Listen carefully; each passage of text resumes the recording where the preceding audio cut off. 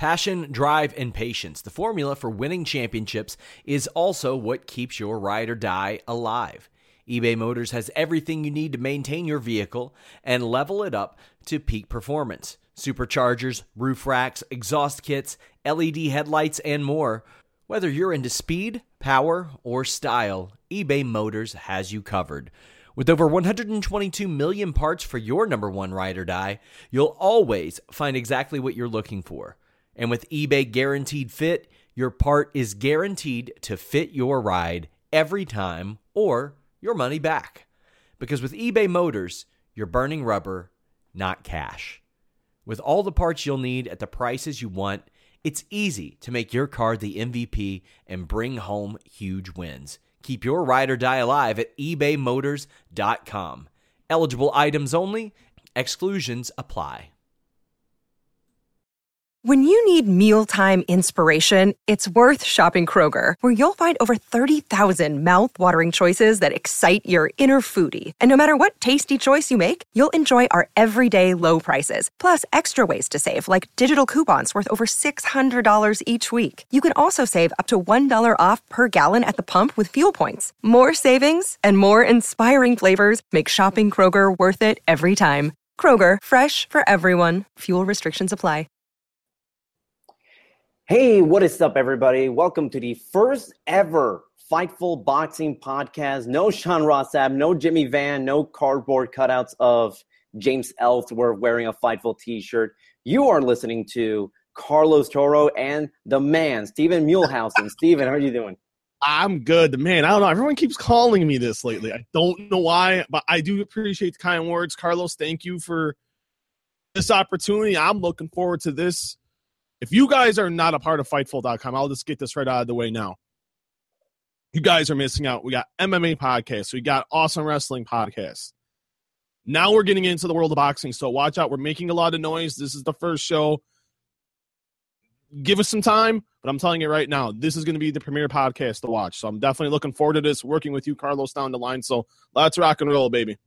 Oh, yeah, absolutely. And first of all, I think I should probably introduce myself because I'm not a well-known boxing and MMA journalist such as yourself. So for those of you that have been following Fightful from the very beginning, I had been a part from the team since it was first launched back in July, sort of in anticipation to UFC 200. I've pretty much been running the boxing side of Fightful. I've been helping out a lot with the MMA side, especially from the live viewing parties on those early pay-per-views for UFC and those early UFC fight nights that we've had since the first inception. And Steven, you're very well known, but at the very least, for those of you, the very few that don't know, so just talk about you and what you do. No, first, thank you. And, definitely watch out for Carlos. He's making a lot of noise. He's doing a lot of great work at Fightful. So definitely keep reading his work and seeing everything that he is doing, because he's doing a really great job. And I've been just about everywhere. I started out doing featured MMA columnist at Bleacher Report, then went on to BetweenTheRopes.com for a little bit, where I was the news editor for that site, and then went to MMA and boxing for Sporting News, and now I'm doing some contributing stuff here for Fightful, and also still doing some stuff for Sporting News and for Yahoo Sports. So I'm just about everywhere and anywhere, but I'm glad to be a part of this team as well, and I'm looking forward to this because I think this is going to be awesome. Something no one is doing, by the way, so we're setting the trend here. Oh, yeah. I think this has the potential, and so with all of our other podcasts with UFC Hall of Famers, Elias Theodoro, who has been doing pretty well lately, and we got Shane Helms on the wrestling side, Matt Riddle, arguably the biggest indie wrestling star in the world right now, and now we're starting to get into boxing, and I think this is probably the best time to do it, especially with the first 3 months we've had of boxing. And this month we already have a ton of fights coming up. We just finished with the Triple G Daniel Jacobs fight, which was, I don't think anybody expected this fight to be as close as it did and end the way it did. I didn't think anybody would expect Triple G to win via close decision, and still have a lot of people think that Daniel Jacobs actually won the fight. I think it's a testament, I think, to two things. How everyone viewed Golovkin as a guy who was the most fearsome fighter in the sport, and he showed a little bit that he was human. You can look at it at that aspect. But then you can look at the other aspect, Carlos, and the fact that Daniel Jacobs is really good. He wins into the fight at 32-1, 23 wins by knockout. He won his last 12 fights. This guy's no joke. And he proved he is, after Golovkin, the number 2 middleweight in the world. It's hard for one to knock out guys ranked 6, 7, and 8. He can do that. But when you're facing the number 1 guy, it's going to be a little bit more difficult. And he knocked him down in the 4th round. But to Jacobs' testament, he got up.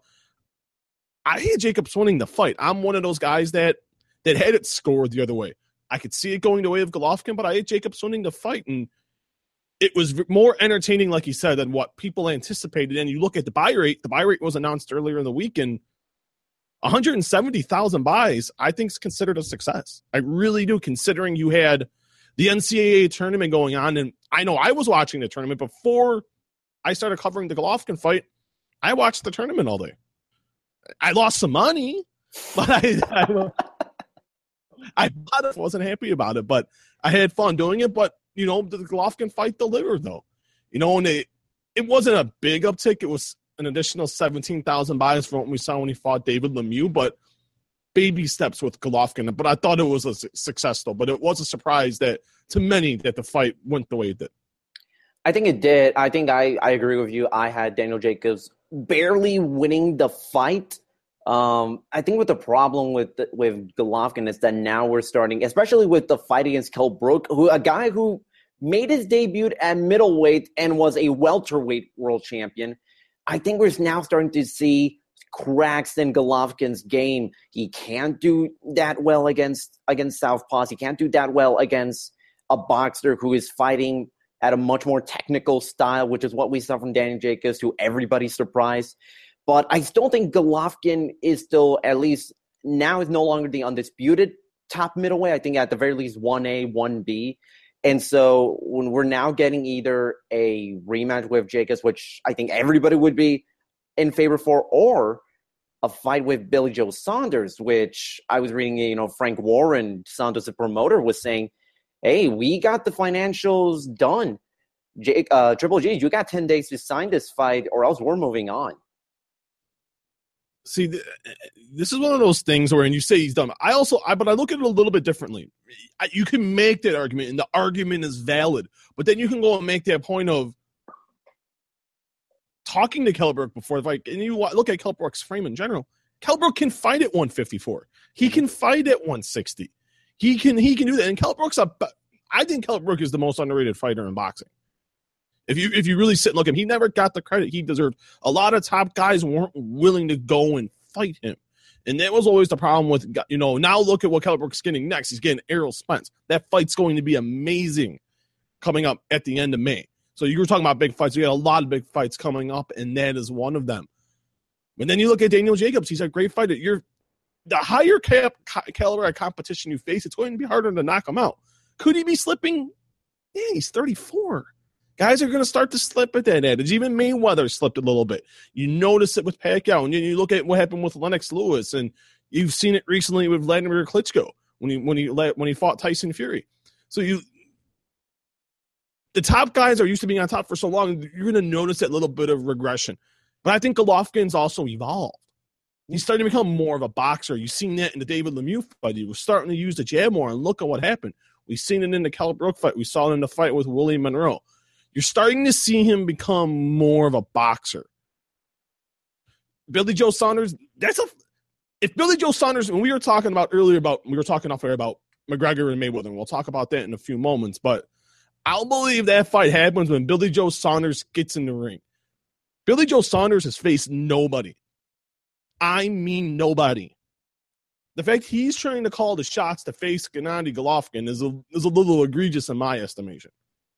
That's a fight I wouldn't take, just because I think if you really want to face Canelo, you want that big money fight, I'm taking no risks in that situation. I'm going to take the Canelo fight. I'll wait till September. The fight it's looking pretty good. It's going to happen, as long as he gets by Chavez. I don't waste my time on Billy Joe Saunders. That's a fight you can take in December. It's a fight you can take in January or February. Saunders needs that fight now more than Golovkin needs that fight. I know he wants to unify the titles, But I think he needs to come to this realization of the fact that what if you get hurt in that Saunders fight? The Canelo fight then doesn't happen in September, and you're looking until next May. So take it. Don't take the fight. That fight can wait. I don't know what you think, Carlos, but I think that really, if I'm going to take that fight, I'm going to take it later and not now. Yeah, I think I definitely agree. I find it hilarious, to be honest with you, that Frank Warren and Billy Joe Saunders are wanting to be the guys that are the ones setting this fight up, when really Golovkin doesn't need to fight Billy Joe Saunders. He wants to fight Billy Joe Saunders because he has the WBO title. But I'm sure Golovkin was watching Saunders when he was fighting Artur Akavov last year, and I give a lot of credit to Akavov. He fought pretty well, but it was a combination of Akavov doing better than what a lot of people thought, and Billy Joe Saunders just doing terribly. I mean, Billy Joe Saunders, this was one of the worst performances I've seen Billy Joe Saunders do in a long time. I don't know if it has to do with the year-long layoff since he beat Andy Lee for the title, but I don't know. It just, even though he won, I thought his stock went down a lot. No, I agree with that 100%, and I'm glad you said that because the stock did fall. You can attribute, like you said, you can attribute that to ring rust. You really can. But that was an opponent he should have wiped out.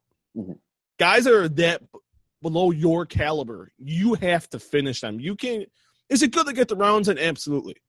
But it's that old adage, and and this is in the fight game. You get in, get out as quickly as possible. You don't get paid by the hour. You get paid by the fight. If I can finish you in round one, I'm going to finish you. I want to finish you in round one. If I don't have to go 10 or 12 rounds, I'm going to make sure I don't. And I thought his stock did drop. And that's where I think Golovkin holds all the cards here. In this scenario, like you said, Golovkin can sit back, sip on the pina coladas, take his time, and he can go to Las Vegas on May 6th and see the fight between Julio Cesar Chavez Jr. and Canelo Alvarez. Now, I guess that kind of segues into just sort of taking a first look at this Chavez Jr. and Canelo fight, which already has a lot of interesting storylines. It's obviously with Canelo, you got the potential Triple G fight later this year, even though that fight has still yet to be agreed. And I still have some doubts about it. Come on. Believe what Oscar tells you. Come on. Who doesn't want to believe a boxing promoter? Come on. Ooh, you bring up a good point. I mean, and they're as good as the guy in the yeah, and there's also the whole catch weight thing, which I thought was certainly bizarre. Then there's a storyline about Chavez and Canelo wagering their purses for this fight, even though that's not really going to happen anymore, much to now Chavez's senior disappointment, the fact that something like this even was entertained.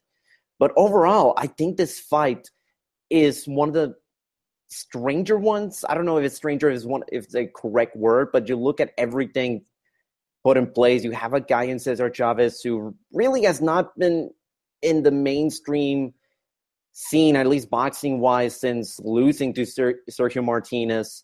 And now he's been moving up to super middleweight.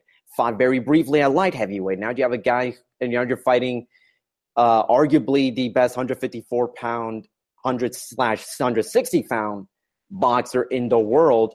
And at a 164.5-pound catch weight, I don't know, it just seems a little bizarre. I don't think I've ever seen anybody move up to a catch weight that high and have someone who's fought at a much higher weight go down that low just certainly for one fight. Money talks. Mm-hmm. Money does a lot of talking. And when this fight came about, I was taken aback by it as well because I had heard a couple of rumblings, but I'm like, I didn't think for Canelo this fight made too much sense. It's more high risk. It's a high risk, low reward situation. I think this was more for him a pride thing. Because if you say Mexican boxing, it's still the Chavez family. And no offense to Junior, but he's still living off the fame of his father. At the end of the day, you have a guy in Canelo who is the biggest star in Mexican boxing. Right now, he's the face of boxing. If you really want to sit and look at it, I know for this site, and I know for Fightful, and I know for other publications, and talking to other boxing journalists, when it comes time to clicking for boxing, Canelo clicks. He's the name. He's the draw. People want to see him fight. Chavez' star has faded, but that's to his own undoing. You remember the preview leading to the Sergio Martinez fight? He really wasn't even training. Yeah. He's sitting there getting up in the middle of the day. Freddie Roach is sitting at his house waiting for him, and he doesn't take things seriously. He coasted for so long. And then when he was forced and he was pressured, he buckled under the pressure. Look at the Sergio Martinez fight. It took him to the 12th round. If he would have done in round 12 what he did in round 1, I think he takes Martinez out early in the fight. His own worst enemy is himself. This fight makes no sense. He's going down from he went from 75. He took a catch weight at 69, which he made weight. And I was very surprised he made weight. And now he's taking a fight at 64.5. He comes in even a pound overweight. He loses $1 million. I'm going to bet my ass he's going to weigh 164.5 pounds. And if he wins, he's back on top. Golovkin. I wouldn't have taken this fight. I gave Alvarez credit because he always wants the big fight. That's the reason I love Golovkin. He wants the big fight. But you've never even fought at the middleweight limit, and you're jumping up to 164. Chavez can hit. He can hit hard. Does the power translate for Canelo Alvarez to 164.5 pounds? That's going to be one of the big question marks going into this fight. Yeah, and I think, you make a really good point, the fact that all the quote-unquote middleweight fights that Canelo has had, which I think was five so far, all of them were at 155-pound catch weight, just 1 pound above the super welterweight or junior middleweight, however you want to call it. And I think if I'm Canelo, I think I took this fight because, one, it's a big money fight. All the Mexican fans in the world are going to be taking it. The fact that you have a guy who has struggled for years and years to get to even to super middleweight, 168 pounds, you kind of thinking, all right, his stock isn't that great, but the name recognition is still there. And I can just sort of catch him, make this the biggest Cinco de Mayo fight ever, which Canelo has a great history of doing so. Guys like, I remember the first Canelo Cinco de Mayo fight I saw was the Shane Mosley fight he had. And overall, I think, I don't know, it almost feels to me Canelo's a little bit too overconfident in Chavez's, one, ability as a boxer in these past couple of years, and two, his ability to make weight. Because I think Canelo, even though he's fought 155, I think there was sort of a plan by him and Oscar to sort of start building up to potentially fight at that 160-pound limit. And I think the 164.5 is, I guess, a bit of a test to see if that could happen. Well, not 164.5-pound catch weight, but maybe him standing up to Golovkin at 160 with no catch weights. That's a very valid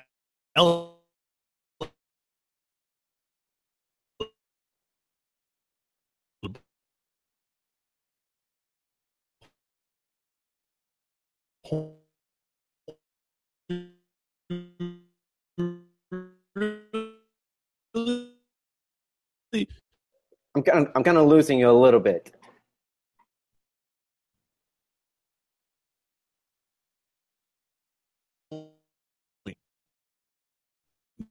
Good Chavez is because Chavez can box. When Chavez is motivated, Chavez is amazing. And he's proven that. But if he comes in motivated and he keeps saying he's motivated, he's sober, he's everything in between. If we get that Julio Cesar Chavez in about 4 weeks, I think he will plow through Canelo Alvarez, and Julio Cesar Chavez Jr. will finally be living up to his potential. This is low risk, high reward for Chavez. Canelo's taking all the risk, like you said. To me, this seems more of like a money fight. This is a fight for the Mexican fans. I know the Latino audience is really looking forward to this one. And, you got all the big sponsors coming out. I know I'm talking to some different people in the fight game and at the websites, and all the sponsors are getting on board here for this fight. They're putting a lot. There's a big financial investment in this fight, and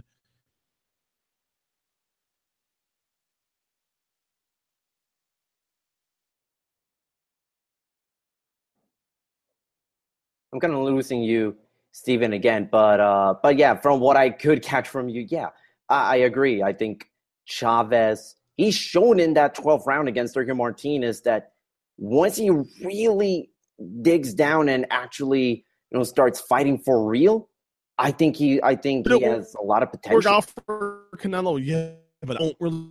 Absolutely, he does have a lot of potential, and this is the thing that really. I just want to see the best Chavez possible. I want to see both. I don't know what I'm getting. Like you said, what are we getting from Julio Cesar Chavez Jr. here? What are we seeing from him, Carlos? We haven't seen much. We've seen a lack of focus, missing weight. I want to see guys at their peak. I don't know. Chavez isn't at his peak right now. Canelo's peaking. Chavez, to me, still seems, and I hate using this saying, and I don't want to disrespect Chavez. I know I'm never getting into the boxing ring. I don't think you're ever going to get into the boxing ring. I hold him. He's right now at the bottom of the barrel. He's got to work his way up. I wouldn't have taken this fight. I don't care what money you're giving me. Chavez does nothing for me here. I'd have taken a fight at 60. Why not face like a David Lemieux? Why not face Billy Joe Saunders? I think that would have been a fight. Those are two fights I think I'd rather have taken here. You're going up to a weight you've never even fought at. You're going from, like you said, his last fight at 50. You're going from 54. Now you're jumping up 10.5 pounds here. This is a very high risk situation for Canelo, and this could end very, very badly for him.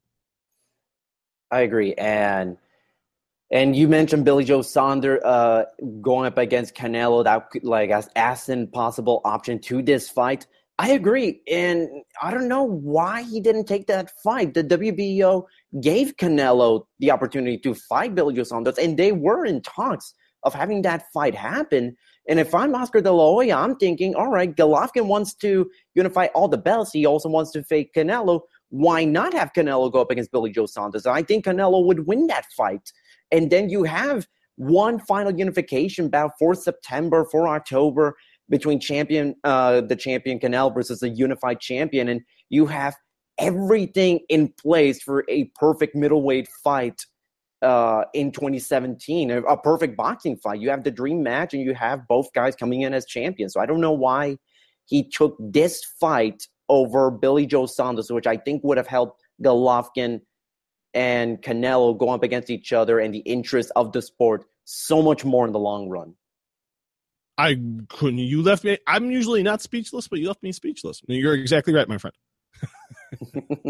and so we'll, I guess, end it with the Canelo and Chavez talk, because we'll have plenty of time to talk about that fight. We'll have plenty of time. But one fight that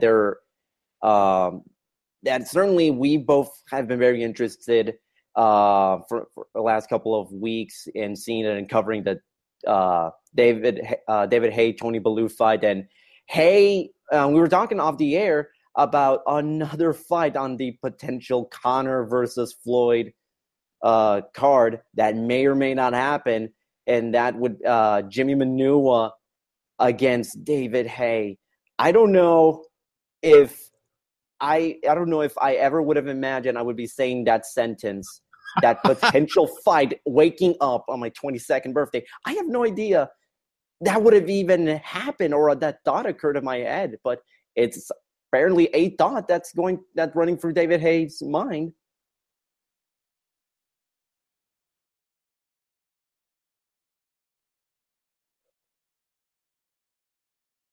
We apologize. We may be having a little bit of some tech issues. I don't know if it's on Steven's side or mine, but yeah. But just to sort of mention, or at least while Steven gets back here, talk about what this what we're talking about. So David Haye, who has been one of British boxing's biggest names, he had a major fight, even though it was a non-title fight against Tony Bellew, whose rivalry has been one of the best in the past few months in boxing.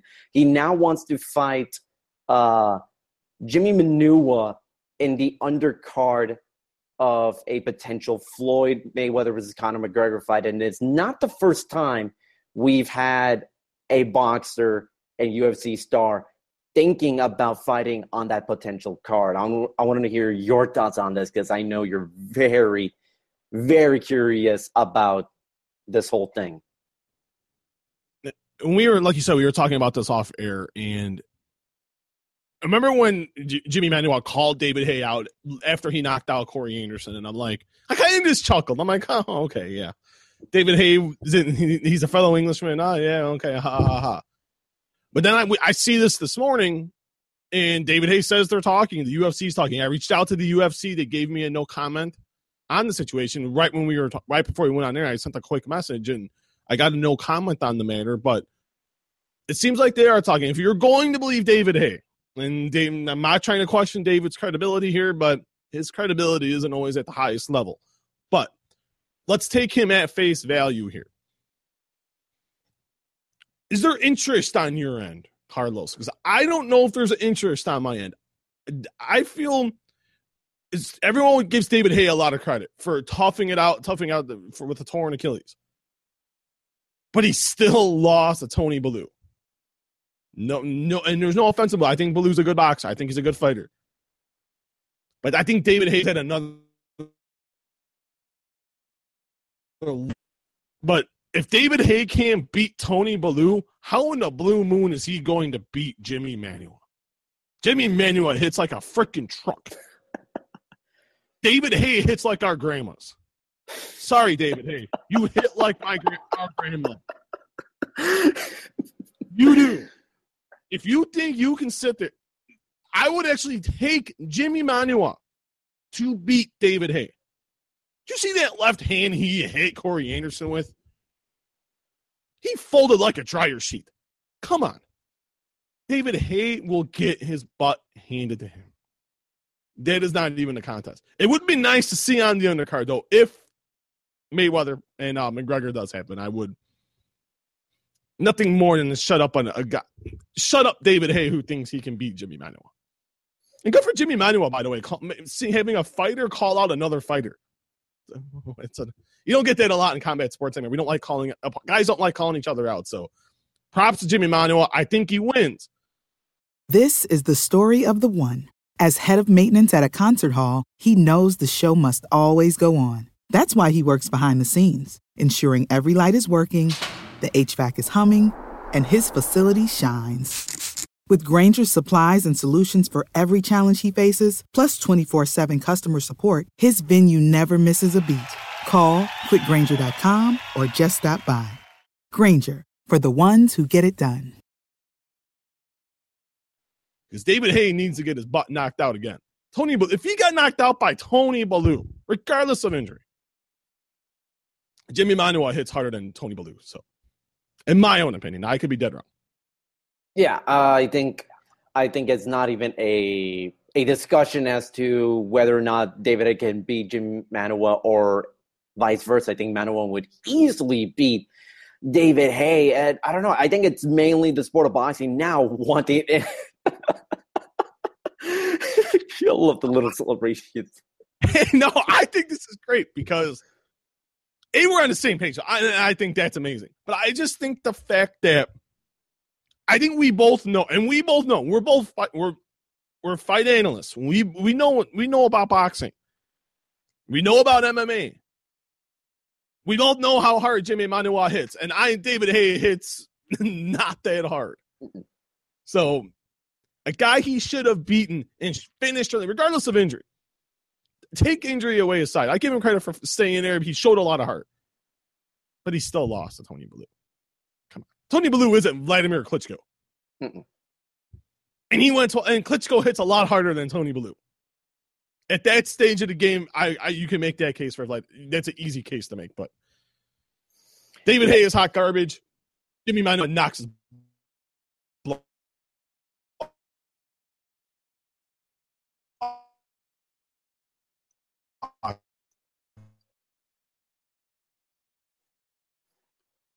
Yeah, I think with this, I think it's not even a contest. I like the novelty of the fight, which again goes with the theme of UFC against boxing, and I think UFC would stand to win on some of these undercard fights. I don't know if they would stand to win a whole lot by having Conor McGregor lose to Floyd Mayweather, but I think it helps because it does showcase some of your better fighters in UFC not named Conor McGregor, and it does help the company a lot moving forward because now you have if this Conor McGregor versus Mayweather fight happens, you're looking at a potential, maybe 5 million people watching some of these other UFC guys and maybe competing on the card, and that will help generate a lot more interest in future events. I don't know about boxing because, Mayweather's retired he says he's unretired, but just for this fight. But then David Haye, he's not going to look good in front of the UK boxing fans. His stock is going to plummet a lot more. And I don't know. It seems like both sides stand to win a lot depending on how you book this card. I think it all really depends on how it's booked. If it's going to be Conor versus Floyd, just those two having that crossover, and then the rest be a UFC card or a boxing card or even a crossover, the whole card. It just really depends on what's going to happen. But yeah, I agree. I think we're both on the same page. Manuel would easily beat David Haye. No contest. What do you think about a mix? Like you brought this up because this really hasn't been brought up too much that from what I've seen. What do you think of like a mixed match of like you were going in? I like that idea of mixing up some MMA, but then the UFC guys fighting in an octagon. Typical cage like for Bellator or World Series of Fighting or, your regional promotion. That would be the interesting thing too. Is it all just boxing versus MMA fights, or is there then you have a boxing match and then boxing and there's MMA shows? Maybe do you go the Bellator route and you have the cage and you have a ring over there? There's a lot, like I said, there's a lot that's going on behind the scenes. There's a whole lot going on. Well, I'll give you a little scoop here, ladies and gentlemen. The sides are talking. I know for a fact they're talking. People that do know, and I've talked to those people. Dana White's been talking to Al Heyman. Al Heyman's talking to Dana White. The fight's closer than a lot of people think it is. You look at the fact that the two power brokers in this are talking. Period. Floyd Mayweather's not sitting there talking to Dana White. Al Heyman's doing that bidding. Conor McGregor isn't talking to Dana White. I know Dana White is handling this for Conor McGregor. I mean, they're giving them each fighter the respective fighters' info. This is what's going on. This is what we're looking at. What do you think? Of course that's happening. Like you said, what kind of fights? What other fights are going to be on the card? The venue? How much money is going to be made? How are we going to split the money? What are we going to do about sponsorships? Where is this going to air? Where are we going to air the prelims? All these factors are going on right now. The pots are getting stirred. The fact they're talking, Carlos, the fight is getting closer. I will still, like I said earlier, I will believe this fight happens when they get into the ring. You could say, oh, the contracts are here. I see a press conference when they weigh in the night of the fight. It was like Mayweather-Pacquiao, we said earlier. When they get into the ring, I will believe it'll happen. At the end of the day, I'm still not a believer, but I'll believe it when it happens when they're in the ring. I like to think myself as cautiously optimistic when it comes to this fight happening. I wake up, I may think the fight's happening. 6 hours later, you ask me, I don't think the fight's going to happen. It's literally a toss-up with a lot of sides, but I don't know. It almost seems like one of those too good to be true type of deals, but it isn't much closer to a reality than a lot of people think it is. And I think if this happens, I think at the very least, there's going to be a lot of eyeballs on the boxing part, which is what Al Heyman and the rest of the big promoters in boxing would like to see. And even if it's a retired guy headlining this card, I think they will absolutely take it just for the sake of a lot of people paying a lot more attention to the sport of boxing. You hit something on the head there. This helps both sports. if you really sit and you think about it, you just had 5 million people. You're talking about 5 million. 5 million people just watched Keith Thurman and Danny Garcia. But what was the follow-up after that? I still haven't seen too much from Keith Thurman. I haven't seen none of Keith Thurman. Mm-hmm. The thing I give Floyd Mayweather credit for, whether anyone wants to admit it or not, Floyd Mayweather keeps his name in the limelight. Good or bad. Regardless of what you think about him, Floyd's in the public eye. Conor McGregor, he stays in the public eye. These are the two biggest box office attractions in combat sports right now. If they get into the ring, this helps boxing, like you said. This helps the UFC. But then the thing is, but you have to also think forward. Think about the aftermath. How does boxing grow from this fight? How does the UFC grow from beyond this fight?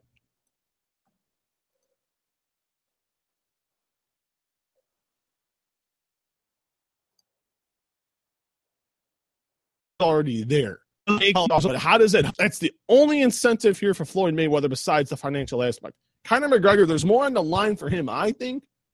If you're looking at individuals, the sports as a whole will grow if it's done correctly in the aftermath. I think, but individually, I think it helps Conor McGregor. This is a high risk, high reward situation for Conor McGregor. He either can come out a joke, or he can come out as a bigger star than he went into this with. So there's a lot of circles, or there's a lot of avenues we can go here. And I think we're talking about a fight that's not happening, but it's a fight that is more than likely going to be happening. And everyone's talking about it. So there's so many different things at play, and there's going to be a lot more things we're going to be talking about. It looks like September seems to be the date. Sometime in September. If it's going to happen, this is the date it's going to happen. It's not going to be next May. They're talking September. So June, if you hear June, throw it in the garbage. September is the date they're targeting. I think it's like the third Saturday in September from what I've been told. I don't know what that is off the top of my head. But I know that is the date that's targeted, and that's the date they're looking at. You heard it here from Stephen Muehlhaus then. I told you he was the man at the start of the show, and he is. September 16th. I do apologize, but I had to look at my phone there. I couldn't remember that date. But September 16th is the plan. That is what they're looking at for the T-Mobile Arena. We'll see if it does happen. Trust me, you will hear it here on Fightful.com. Oh, absolutely. So yesterday when I made sort of the announcement that we would be unveiling a podcast, boxing podcast, I had some people ask me a few questions so we can answer on the show. Definitely one, and I'm Puerto Rican, so I have a lot of Puerto Rican friends and family who are big boxing fans. They were asking me, is Felix Verdejo a real contender, or at the very least, the real deal? Because now, ever since the motorcycle accident back in October, there seems to be a lot of questions. And his last fight against Oliver Flores in Puerto Rico, I think 8 weeks ago or something like that, he didn't really look all too well, and everybody was, preparing to give him the fight against Terry Flanagan. And now that seems to be up in the air because Flanagan's fighting Peter Petrov, which I think is going to be a pretty entertaining fight. Flanagan's got a fight. Oh, we disconnected. You there? I am here, my friend. Okay, cool. I don't know why you disconnected for a little bit, but yeah. So I was saying, Felix Verdejo, he was so close to getting that title fight against Terry Flanagan, and now it's gonna be a long while if it happens. And I don't know. I now started to have a little bit of doubt because Felix Verdejo was so close to becoming the biggest Puerto Rican boxing star after Miguel Cotto. Now that seems to be in doubt. It is in doubt. And this is the thing about it when you get into accidents. You look at Frank Mir. I'll use an MMA parallel here, and I'll parallel this into boxing here. Look at what happened. Frank Mir was on top of the world. He was the heavyweight champion of the world. Got into a bad car accident, and it took Frank Mir 4 years to get back to what he was. It took the win over Brock Lesnar, and it took that fight And then he got his confidence back. Accidents can be your biggest detriment because you don't plan on getting in a car accident. I got into a car accident in July, and I'm still dealing with neck issues, and I'll have neck issues the rest of my life. I didn't plan on having neck issues the rest of my life because of a car accident. And you look at this situation, can he be the next Miguel Cotto for Puerto Rican boxing? Absolutely. But I think we need to give a little more time. And this is the whole thing. We're in, and you know this, Carlos, we're in a society now where they want to see results today. They don't want to wait for the future. They want results today. Like you look at Lomachenko, got 8 fights. And they're already saying this guy is going to go down as one of the greatest of all time. He's only had 8 fights. Yeah, his background and his pedigree speaks for itself, but they're making this guy out to be the next Manny Pacquiao, the next Floyd Mayweather, and the guy's only had 8 fights, and they want to put this guy a top 2 or 3 pound-for-pound fighters in the world today, and he's only had 8 fights. It's like, okay, let's pump the brakes just a bit. Let the future play out here. We have to let injuries heal. That messes with you mentally. Getting into an accident and then having all the pressure. Puerto Rico is it's on as big of a hotbed for boxing as Mexico. I think it's growing, and I think that because it is due to Miguel Cotto, what Miguel Cotto has done for boxing. But let's give a little more time. Let him get 100% healthy. Take a couple fights that he should win. And keep building up your caliber of opponent. And then when he's ready, and he knows he's ready, then he will explode. But let's give it time. Let's pump the brakes a little bit. Yeah, I agree 100%, I think.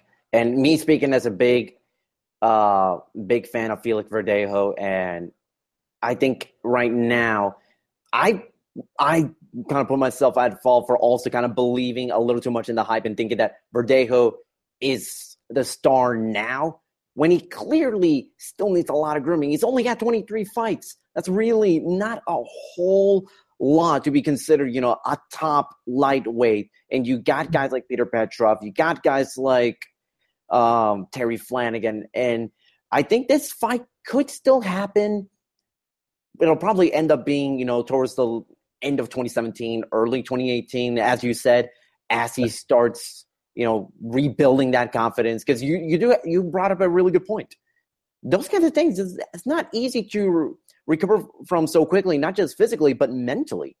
And with a guy who's getting hyped up as much as Verdejo, I think it still needs a little bit more of time, but I think he's still on a good pace to be that star that everybody thinks he can be. This is the thing. And we said it here, that let it build, let it simmer. In athletics and with athletes in general, and you've talked to plenty, I've talked to plenty. The biggest thing, and always it says to them, is the mental aspect. Mentally, it is so important. A lot of people don't understand that. This is going to take time. Could it happen? Could the Flanagan fight happen by the end of 2017? Absolutely. I think it can.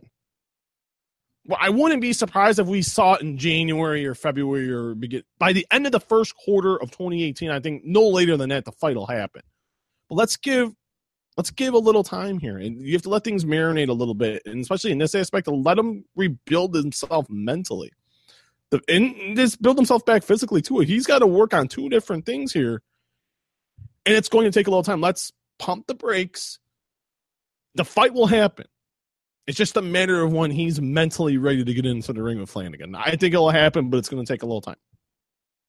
Yeah, I agree. So we don't have a whole ton of time left, but I don't want to end this without talking about, and this is another thing that I had a lot of people ask me, especially on the Fightful podcast with Sean Ross Sapp and Jimmy Van. Yesterday or whenever you're listening to this, March 29th, I had a lot of UK boxing fans ask me about the Anthony Joshua Vladimir Klitschko fight. And this certainly is a really interesting fight. I don't think I've ever been this hyped this excited for a heavyweight fight in a long, long time. And the UK boxing heavyweight scene is exploding. And I think Joshua has that potential. I think he's getting Klitschko at the perfect time. Klitschko's getting older. He hasn't fought in 18 months, and that was a loss to Tyson Fury. I think if Anthony Joshua is able to take the opportunity and beat Vladimir Klitschko, and it's not a guarantee because Klitschko is still very, very tough to beat, but like we mentioned with Golovkin, now we're starting to see Klitschko be human. And if Anthony Joshua can win, I think we just found our heavyweight star for the rest of the 2010s and early 2020s. This is the biggest heavyweight title fight since Lennox Lewis and Vitaly Klitschko. It really is. You know, you look in terms, like you said, Carlos, in terms of interest, this is a big fight. 90,000 tickets sold at Wembley Stadium. This fight is huge. And these are the two best heavyweights in the world. No disrespect to Deontay Wilder. No offense to Joseph Parker, Andy Ruiz, Tyson Fury. These are the two best heavyweights in the world. These are the two baddest men on the planet. They're going to go in there on April 29th, and they're going to go knock each other's block off. This isn't going to be a staring contest. This isn't going to be what we saw with Vladimir Klitschko and Tyson Fury. They're going to stand in the middle of the ring, and they're going to throw. They're not getting paid by the hour. They're getting paid to fight. They're getting paid to box. I think there'll be a feeling out process, but this is going to be, I think, a fantastic fight. The thing no one's talking about, though, where is this going to air? That's a really good point. No one's giving answers. They had the press conference. I know Showtime and HBO were at the presser when they were here in New York to promote the fight. But there's no television deal. Where is this airing? That's, I think, that's a mischaracterization. That's an injustice. Period. I know plenty of you guys. You said yesterday when you did the podcast with Sean and Jimmy, people are asking about this. The question is, I would be putting the pressure on is, who is going to air it here in the States? People want to see this fight. I know tons of people that want to see this. But they don't want to. I'm like, you may have to go to the UK, to Wembley Stadium, to see the fight, because right now there's no television home for this fight, and I think it's an injustice. I would put it on CBS. If you're not going to put it on preview, Showtime, Joshua's affiliated with Showtime. Put this on CBS. Shatter what Keith Thurman and Danny Garcia did. They did $5 million. I think this does between 10 and 15 million. Easily. There's enough time to where you still have 4 weeks. You can promote this within 3 weeks. You can start the promotion, get it ramped up, get Joshua and Klitschko all over the place to be a satellite. You can get this fight to happen. You can get it on CBS. The ratings would be amazing. Who doesn't want to see the heavyweight championship of the world between the two best boxers in the world? Let's hope it happens. But we need something here. Whether it's HBO, Showtime, CBS, pay-per-view, let's get it taken care of. That's my big injustice right now. I'm pretty mad about that. That really gets me fired up because this should have been taken care of like 5 months ago when they first announced the fight in December. What happened between 3 months ago? What happened between December and now? It's a shame. It really is, because this fight deserves a big platform, and right now we're not seeing it. Beyond 90,000 people at Wembley Stadium. Yeah, and I think with the way the sport has been going, 5 million people watched Thurman versus Garcia. That's a positive step for the sport of boxing. I think you have a ton of momentum from that fight, and if you can carry that fight that's on CBS, which a lot more people have than Showtime or HBO, it's going to do unbelievable numbers. Not only is the sport going to benefit a lot from having something like that, heavyweight boxing is going to happen. Like you mentioned, we really have not had much intrigue in the heavyweight division in this whole Klitschko dominance. And I don't mean any disrespect to Klitschko, but the fact that he has not been able to showcase a lot of his fights in the United States, and a lot of his fights are in Europe against lesser caliber opponents. I think it's kind of hurt because there really was no star in the heavyweight division right up until now. Now we're seeing so many younger heavyweights and all of them just bursting onto the scene, getting all these titles, becoming world champions, setting up intriguing fights. And I think Joshua, if he beats Klitschko, then I think we definitely have at least one of the phases of boxing for several years to come. Well, and with this, and this is a big adage in boxing. Boxing begins and ends with the heavyweight division. You look at the run in the 60s, with Ali, and then you started Ali Frazier, Sonny Liston, and then the end of the era of Floyd Patterson, and then you had the 70s with Ali and the end of Frazier. Then you've seen the rise of George Foreman, Larry Holmes, and then you get into 80s with Larry Holmes, Mike Tyson. You've seen Michael Spinks. You've seen the era of the heavyweights, and then you've seen the 90s with Lewis and Tyson and Holyfield. And then end there with Hasim Rahman, and you started to see, and then the early 2000s with Lewis and the Klitschko brothers, and like you said, now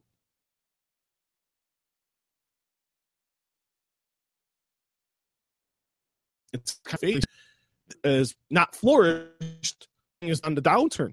And it's no disrespect to anyone else in the sport, but it begins and ends with the heavyweight division. And now the fact that it's not a coincidence that you're seeing now, like you said, you talk about Joshua, you got Wilder, you got Joseph Parker, Andy Ruiz, you got Klitschko, you got Tyson Fury. You got a lot of guys, young and up-and-coming fighters right now in the heavyweight division. And now you're starting to see that uptick in boxing, and you're starting to see a resurgence. It's because it starts with the heavyweights, it ends with the heavyweights. And everything else is in between here. If Joshua wins, I agree with that. Then I think you see, because it's the end of the end is near for Klitschko. The light's at the end of the tunnel. The tunnel's going to keep going for Anthony Joshua. His road will continue. Klitschko's is coming more to a close. So if an Anthony Joshua win is best for boxing because of what you just said. I think we're about to wrap things up here for the first ever Fightful Boxing Podcast. It's a hell of a show. I really enjoyed it. Steven, if you want to do any plugs, now's the perfect time to do it as we're wrapping up. You can find me on Twitter and Instagram at S.Muehlhausen MMA, MUEHLHAUSEN MMA. And that is it. I can't believe I'm ever promoting my Instagram and my Twitter. If you would have said it to me 5 years ago, I would have said you're pretty crazy. But no, that's where you can find me on social media. And just keep listening to all these great video podcasts on Fightful.com, like Carlos was saying. Not just this one. Sean Ross Sapp, the man who runs the place. Yeah. The champ who runs the camp. We love it. Great guys working with guys like Showdown Joe, Matt Riddle, Sean Pearson. The man with the best hair in combat sports, Elias Theodoro. That's a handsome man, by the way. Very handsome. Man, I'm jealous of his hair. Then, a lot of great podcasts, amazing podcasts. Listen to them all. This is the first one. There's plenty more to come from us, but this has been my pleasure. Carlos, I'm glad to finally get to work with you a little bit. So thank you for asking me, because this was a lot of fun, and I look forward to continue doing this. I agree, and it was certainly a pleasure working with you, and I was giddy at the chance of doing a podcast with you. You can find me on Twitter at Carlos Toro 360, Toro Toro. Yes, that is the Spanish word for bull. I've gotten so many jokes about that over the years, but yeah, you can find me there on Twitter, and I'm sure this is not the first one. First Fightful Boxing podcast that we've done, and it was a pleasure talking boxing with you. I'm really excited for this. No, thank you. It is my pleasure and my honor. This is a great way to kick off your Thursday morning. We got a lot of more great podcasts coming up today, so make sure you guys stay tuned in. Yeah, follow Fightful for everything, especially this weekend, WrestleMania weekend. We got TakeOver on Saturday, the Hall of Fame on Friday, WrestleMania, of course, on Sunday, and so many great events. Bellator, King Mo versus Rampage Jackson this weekend. That's also pretty big. I will be there tomorrow night. I will be there. I will be there. Yes. I got some goodies. I got a thing with Rampage Jackson, I think, coming out today or tomorrow. So we got some great stuff from Rampage. We'll have some stuff up with King Mo. So we got some great stuff coming up here in terms of that. All right. Well, then, everybody be on the lookout for that. And for the first ever Fightful Boxing podcast, Steven Muehlhausen, Carlos Toro, signing out. These days, work is in trouble. We've outsourced most of our manufacturing to other countries. And with that, we sent away good jobs and our capability to make things. American Giant is a clothing company that's pushing back against this tide. They make all kinds of high-quality clothing and activewear, like sweatshirts, jeans, dresses, jackets, and so much more, right here in the USA. So when you buy American Giant, you create jobs in towns and cities across the country. And jobs bring pride, purpose. They stitch people together. If all that sounds good to you, visit American-Giant.com and get 20% off your first order when you use code STAPLE20 at checkout. That's 20% off your first order at American-Giant.com with promo code STAPLE20. When you need mealtime inspiration, it's worth shopping Kroger, where you'll find over 30,000 mouth-watering choices that excite your inner foodie. And no matter what tasty choice you make, you'll enjoy our everyday low prices, plus extra ways to save, like digital coupons worth over $600 each week. You can also save up to $1 off per gallon at the pump with fuel points. More savings and more inspiring flavors make shopping Kroger worth it every time. Kroger, fresh for everyone. Fuel restrictions apply.